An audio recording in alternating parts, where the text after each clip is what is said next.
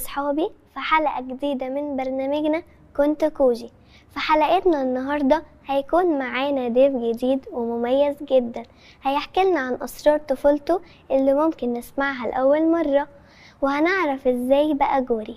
هيباركنا ويبارك كل أصحابنا نيافة الأنبا يوسف أسقف جنوبي أمريكا.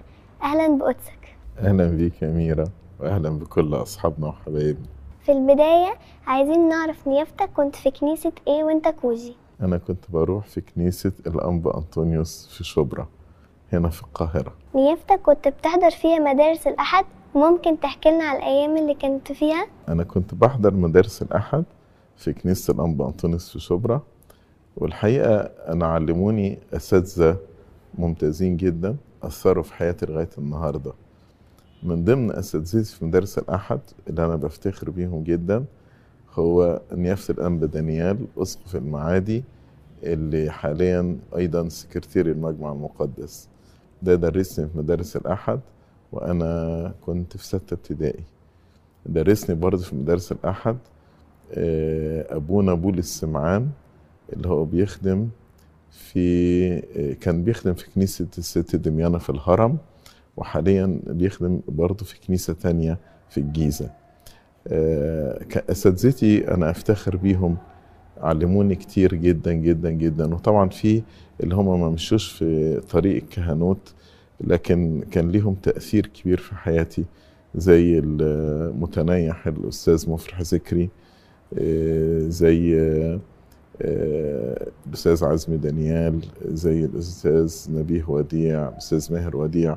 أساتذة كبار كتير أثروا فيا، أستاذ ملاك رشدي، ناس كتيرة كان لهم تأثير كبير في حياتي.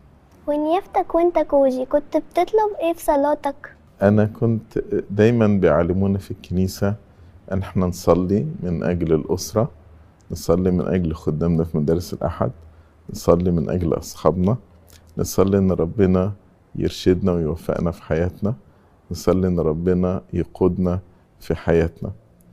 بس أنا أقولك على حاجات لطيفة كده يعني. أنت عارفة لما يجوا يخلصوا الكنيسة الشمامسة يقولوا إيه؟ يقولوا أمين الليل يا زوج سابت ريكا، صح كده؟ عارفاه. فأنا وأنا صغير ما كنتش لسه فاهم كويس اللي هما بيقولوه، فكنت أفتكر إن هما زعلانين إن أبونا خلصهم هيروحوا. فقعدت فترة كده أفتكر إن هما بيقولوا أمين الليل يا لسه بدري، بيقولوا لأبونا لسه بدري، أنت مخلصنا مروحنا ليه؟ فاللي أنا عايز أقوله أساتذتنا غرسوا فينا حب الكنيسة، فكنا نحب نقعد في الكنيسة ونصلي ونطلب، لدرجة الواحد كان بيحس إن لما بنمشي نبقى متضايقين، لسه بدري عايزين نقعد تاني في الكنيسة. نيافتك فاكر أكتر ترنيمة كنت بتحبها وانت كوجي؟ طبعا كان على أيامنا كان واحد اسمه الأستاذ جرجس رفلة، كان بيكتب قصص مسيحية مصورة، وكان في برضه بيعمل ترانيم للأطفال. كانت الترانيم بتاعته ترانيم جميلة، يعني مثلا مرة عمل ترنيمة على القنديل، عمل ترنيمة مثلا على أسرار الكنيسة، عمل ترنيمة على الكنيسة نفسها. يعني كان في ترنيمة تقول دق يا أجراس ودع كل الناس لحضور القداس كيريا ليسون. وكانت الترانيم دي هو بتتلحن يعني على ألحان من الكنيسة يعني. وبرضو كان في ترنيمة كنا حافظينها للقديس الأنبا أنطونيوس، كان كتبها برضو الأستاذ جرجس رفلة، كان تقول إيه؟ كل الناس فرحانة بترتل ويانا لما عيدك جانا يا أنبا أنطونيوس، أنت شفيع جنيستنا اللي عليك حراستنا، أنوارك أنستنا يا أنبا أنطونيوس. وكانت بتتقال على وزن اللي هي 7 مرات كل يوم. فكنا نقول ايه؟ كل الناس فرحانة بترتل ويانا لما عيدك جانا يا أنبا أنطونيوس، انت شفيع كنيستنا الى اخره يعني. وكان في برضه ترانيم كتيرة، برضه ترنيمة احنا ولاد الراعي، معرفش انتوا بتحفظوا الترانيم دي ولا في ترانيم جديدة دلوقتي. وكان في ترنيم عن مدارس الأحد، كان في ترنيمة تقول مدارس الأحد يا مدارس الأحد أطلب من ربي يزيدك وتعيشي للأبد. فكان حاجات كتيرة دي كنا نحبها تتأثر فينا، غير بقى ترانيم المناسبات زي مثلا في عيد الميلاد ترنيمة أرض فرحي، وكان ترنيمة جند السماء في العلا، وأيا مؤمنون ألا تصحبون بناي وعود إلى بيت لحم. فكان حاجات كتيرة حلوة كنا نحفظها وبتأثر فينا. ايه اكتر شخصية بتحبها في الكتاب المقدس وليه؟ من زمان وانا طفل صغير لما كنت اسمع قصة يوسف الصديق واقرا قصته في سفر التكوين كنت احب الشخصية دي قوي. وانا لما كبرت وسيدنا البابا شنودة رسمني اسقف، انا ما اخترتش اسمي، سيدنا هو اللي اختارهولي، وانا ما عرفتش الاسم غير وسيدنا بينطقه وقت الرسامة. فلما سيدنا اداني اسم يوسف كنت فرحان قوي، لان انا بحب الشخصية دي جدا في حياتي. فحسيت ربنا اداني الاسم بتاع الشخصية اللي انا كنت بحبها، شخصية يوسف الصديق. نيافتك لما كنت كوزي كنت شقي ولا هادي؟ احنا هناخد اعترافات كده شكلنا. اقول لك، لا انا كنت شقي وانا صغير. كان في بيبقى عندنا حاجة اسمها نوتة روحية. كنا كل واحد بيبقى معاه نوتين، نوتة بيسجل فيها والنوتة التانية مع الخادم، وكل اسبوع نبدل. فهو ياخد النوتة اللي معايا يراجعها لمدة اسبوع، وانا باخد النوتة التانية اسجل فيها لمدة اسبوع. في النوتة الروحية دي كان فيها صلاة، كتاب مقدس، قداس كده يعني. كان في جزء ملاحظات الأسرة، فكانوا دايما يشتكوني يقولوا ان فلان ده شقي وما بيسمعش الكلام وكده. كان كل اسبوع يعملوا فيا شكوى كده عشان كنت شقي. نيافتك فاكر اول يوم مدرسة؟ طبعا فاكره. ممكن تحكي لنا عنه؟ انا اقول لك على قصة يمكن ناس كتير ما يعرفهاش عني. احنا على ايامنا كان اللي يخش مدارس خاصة فكان ممكن يخش 5 سنين سنة اولى ابتدائي. في البيت قدموا لي ان انا اخش يعني سنة اولى ابتدائي سن 5 سنين. فنظرة المدرسة لما قعدت معايا زي يعملوا انترفيو مقابلة، فقالت لبابا، قالت له فلان ده عارف كل الحاجة هياخدوها في اولى ابتدائي، فما ندخله تانية ابتدائي على طول. فانا دخلت 5 سنين تانية ابتدائي، ما دخلتش اولى ابتدائي خالص. فكنت اصغر من الدفعة بتاعتي 2 سنين. بس دي عملت لي مشكلة وانا في 6 ابتدائي. في 6 ابتدائي لازم الواحد يكون له سن معين في سبتمبر اللي هو يعني بداية العام الدراسي الجديد. انا كنت اصغر من السن ده، فقالوا ده مش هيمتحن الابتدائية لانه اصغر من السن. طبعا بقى بابا اتضايق وعمل بقى يعني تظلمات، وراح الوزارة ومديرية التعليم وكده. وافتكر جابوا لي رقم الجلوس ليلة الامتحان بالليل الساعة 10. كان الفراش بتاع المدرسة كان اسمه عم حلمي، فاكر جه خبط علينا يوم الجمعة بالليل الساعة 10 وقال ده رقم الجلوس بتاع فلان يعني. بس أول يوم بقى أنا دخلت كنت صغير، كلهم بقى أكبر مني ب2 سنين، فأنا كنت أصغر واحد فيهم كده. وفضلت بقى لغاية لما اتخرجت أنا أصغر من دفعتي ب2 سنين. نيافتك فاكر أول رحلة طلعتها؟ كان في زمان جنب ميدان التحرير جنينة اسمها جنينة الحرية، معرفش موجودة لغاية دلوقتي ولا لأ. ففاكر الخادم بتاعنا في مدارس الأحد خدنا ورحنا جنينة الحرية. فاكر كان الاشتراك بتاع الرحلة دي 3 صاغ 3 قروش. وبعد كده احنا كنا في أنبطونيوس شبرا، كان الرحلات اللي يعني شبه مقررة علينا مكانين، الميريلاند والقناطر. فكنا أي رحلة تبقى الميريلاند يا القناطر. بس كانت تبقى يعني فرصة حلوة نقضي يوم روحي مع بعض ورياضي ونلعب ونقضي وقت جميل مع بعض يعني. كنا نرجع مبسوطين في آخر اليوم. نيافتك فاكر المادة اللي كنت بتحبها وانت كوجي؟ أنا كنت أحب الرياضة والحساب جدا جدا يعني. وكنت وأنا صغير أقول أنا عايز أطلع مهندس عشان بحب الرياضة. بس في ثانوية عامة بقى لما جبت مجموع يعني دخلني كلية الطب، فدخلت بقى طب، لكن وما زلت لغاية دلوقتي أحب الرياضة والحساب. طب نيافتك كنت بتقضي وقت الأجازة ازاي؟ كان عندنا في أنشطة في الكنيسة كان في نشاط اسمه المكتبة.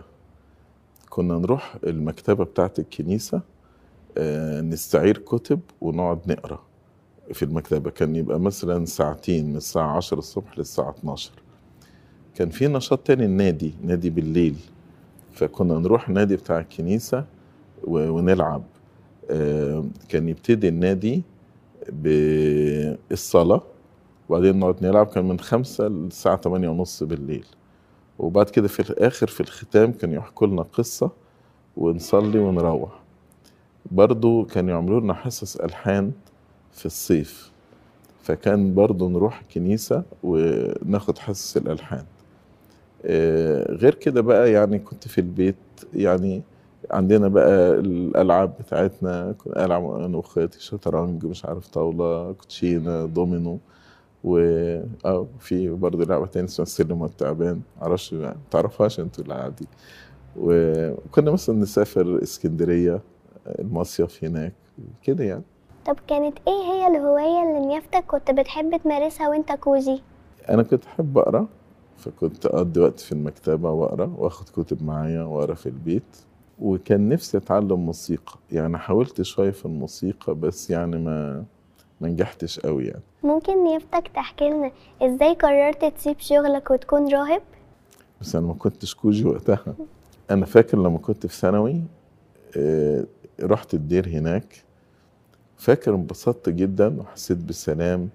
حسيت الآباء الرهبان عندهم سلام كده، ابتسامتهم كانت ابتسامة حلوة صافية كده. فاتأثرت قوي بالزيارة دي. وفاكر لما رجعت قلت الأب اعترفت له أنا عايز أبقى راهب. فابتسم كده وضحك وقال أنت لسه صغير، بس خلص المذاكرة بتاعتك وبعد كده نفكر في الموضوع ده. فابتديت أذاكر وخلصت ودخلت الجامعة وخلصت. بس في الفترة دي كنت كل صيف لازم أروح الدير ولازم أقضي وقت في الدير.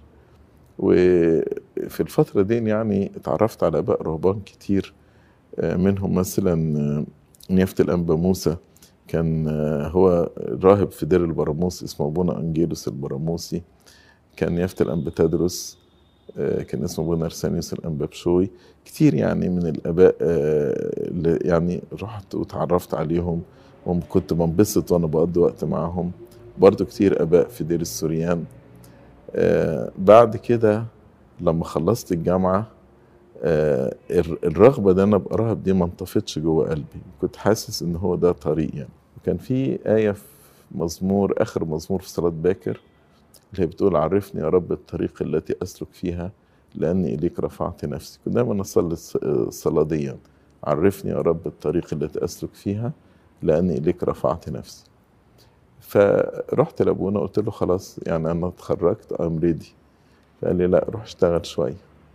فقال لي جرب برضه الشغل والعالم وكده. فاشتغلت 4 سنين وبرضه الرغبة ما يعني كانت بتزيد جوه قلبي، يعني ما كنتش شايف نفسي في العالم.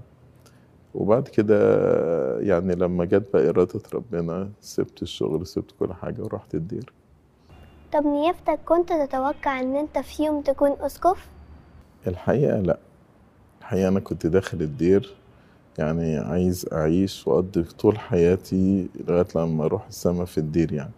فدي ما كانتش في ذهني خالص. طب كان شعور نيافتك لما عرفت ان انت هتكون اسقف كان ايه؟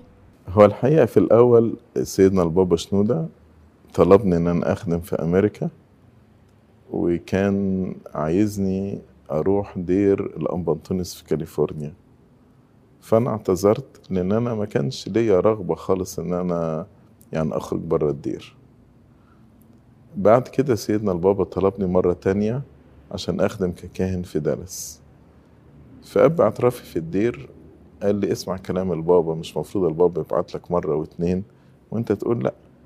فقال لي روح حتى لمدة سنة يعني خد بركة الطاعة وتعالى ارجع الدير تاني. فأنا يعني سمعت كلام أب اعترافي ووافقت إن أنا أروح على أساس أروح أخدم لمدة سنة وارجع تاني الدير. وفي الأول كنت متضايق شوية، بس اتعلمت بعد كده إن الواحد زي ما أرميا النبي بيقول ليس الإنسان أن يختار طريقه. فعرفت ان لو دي إرادة ربنا ان انا اخدم، خلاص انا هقبل ان انا اخدم يعني. وخدمت حوالي 3 سنين، وبعدين طلبت من البابا ان انا ارجع الدير، فالبابا وافق ورجعت الدير. بعدها البابا شنودة طلبني اخدم معاه في السكرتارية. فتاني بقى فكرة ليس للإنسان أن يختار طريقه، قلت خلاص أنا سلمت حياتي لربنا. فنزلت أخدم كسكرتير للبابا شنودة. وفي نفس السنة البابا شنودة قال لي على موضوع أن أنا هترسم أسقف، فقبلت بقى بالطاعة. يعني قلت الواحد طالما دي إرادة ربنا في حياتي لتكن مشيئة ربنا. عايزين نعرف رأي نيافتك في قناة كوجي. الحقيقة يعني اهتمام الكنيسة بالأطفال دي حاجة جميلة جدا، واهتمام نيافة الأنبا مرقس إنه يعمل قناة كوجي للأطفال حاجة جميلة. ولما أنا فعلا بفتقد وبزور البيوت عندنا في أمريكا، في كتير من الولاد الصغيرين بيقولوا إنهم بيتفرجوا على قناة كوجي، فالولاد بيحبوا القناة دي. وبعدين سمعت إن أنتوا هتبتدوا تعملوها حوالين العالم كله بلغات كتيرة. دي حاجة جميلة، لأن دلوقتي يمكن الأطفال اللي بيعرفوا يتكلموا عربي عندنا بيتكلموا في أمريكا بيتفرجوا عليه، إنما كده أطفال من كل قارات العالم يعني بيتكلموا، هيعرفوا يشوفوها ويتمتعوا بيها. وانت عارفة برضو ان سيدنا البابا ايام ما كان اسقف البابا توادرس كان هو مقرر لجنة الطفولة. سيدنا البابا يحب الاطفال جدا جدا جدا، وشجع نيافة الأنبا مرقس كتير على ان قناة كوجي تبتدي وايضا تبقى بلغات كتيرة. بالمناسبة دي أنا عارف إن العيد بتاع قناة كوجي يوم 25 نوفمبر، وده العيد السادس، فكل سنة وانتم طيبين. وزي ما سيدنا البابا شنودة كان دايما يقول إلى مزيد من النجاح، لأن النجاح موجود، فإحنا بنطلب المزيد من النجاح للقناة الحلوة دي، قناة كوجي. نيافتك تتمنى تشوف كوجي إزاي في المستقبل؟ الحقيقة قناة كوجي بتقدم برامج حلوة جدا، برامج في مدارس الأحد، برامج عن القداس، ترانيم، مسابقات، حاجات جميلة جدا. لكن الحقيقة العالم دلوقتي فيه ناس كتيرة بتشكك في حاجات كتيرة. فالناس بتشكك إن ربنا موجود مش موجود، ناس بتشكك في الكتاب المقدس. ففي جزء مهم قوي إزاي ندافع على إيماننا وعقيدتنا، زي ما القديس بطرس بيقول مستعدين في كل حين لمجاوبة كل من يسألكم عن سبب الرجاء الذي فيكم. يعني زي يبقى الواحد مستعد لما حد يسألني أقدر أجاوب. وأنا اتهالي إن الدفاع ده لازم يبتدي إزاي نعلم الولاد يعني يجاوبوا على سبب الرجاء الذي فينا، ده يبتدي من سن صغير. فأنا أتمنى إن قناة كوجي يكون فيها جزء احنا بنسمي ده اللاهوت الدفاعي، جزء تعد الأولاد حسب سنهم وحسب مراحل عمرهم ازاي يدافعوا عن إيمانهم. يعني لو واحد جه سألني، سأل طفل صغير انت مسيحي ليه؟ انت ليه أرثوذكسي؟ انت ليه بتؤمن بوجود ربنا؟ انت ليه بتحب الكتاب المقدس؟ أقدر أجاوب وأنا في سن الصغير. وفي كل واحد في حسب مرحلة العمر بتاعه نقدم لهم مواد يقدروا يدافعوا بيها عن إيمانهم، زي ما القديس بطرس الثاني قال مستعدين كل حين لمجاوبة كل من يسألكم عن سبب الرجاء الذي فيكم. في الختام نيافتك تحب تقول لأصحابنا إيه اللي بيتفرجوا علينا؟ أنا أحب أقول لهم حاجتين. الحاجة الأولانية إن أنا بحبكم كلكم، زي ما ربنا علمنا إن احنا نحب الأطفال، لأن ربنا قال دعوا الأولاد يأتون إلي ولا تمنعوهم لأن لمثل هؤلاء ملكوت السماوات. كان سيدنا البابا شنودة دايما يقول لنا خلوا الأطفال يصلوا من أجلكم. فأنا بحبكم كلكم. الحاجة التانية أفتكر وأنا طفل صغير كان في خادم مدارس أحد كان اسمه الأستاذ رضا الحديدي، كان راح يترسم كاهن في بلد تانية في برشيد دمياط. فسألته سؤال، قلت له هو تنيح، دلوقتي. قلت له قبل ما ترسم ايه النصيحة اللي تديهاني؟ فاداني نصيحة حلوة قوي وانا هقولها لكم دلوقتي. هو بيبعت كده اسمه ابونا بولس الحديدي، وهو اتنيح بس ابنه اترسم كاهن. فقال لي ما تسيبش الكنيسة وما تسيبش المسبح، لان دي مصدر قوتك ومصدر نجاحك.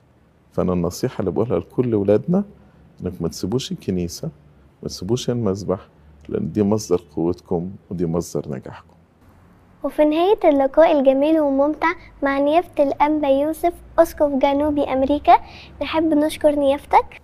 أنا مبسوط خالص باللقاء الحلو ده، مبسوط إن أنا يعني جيت معاكم على قناة كوجي النهاردة.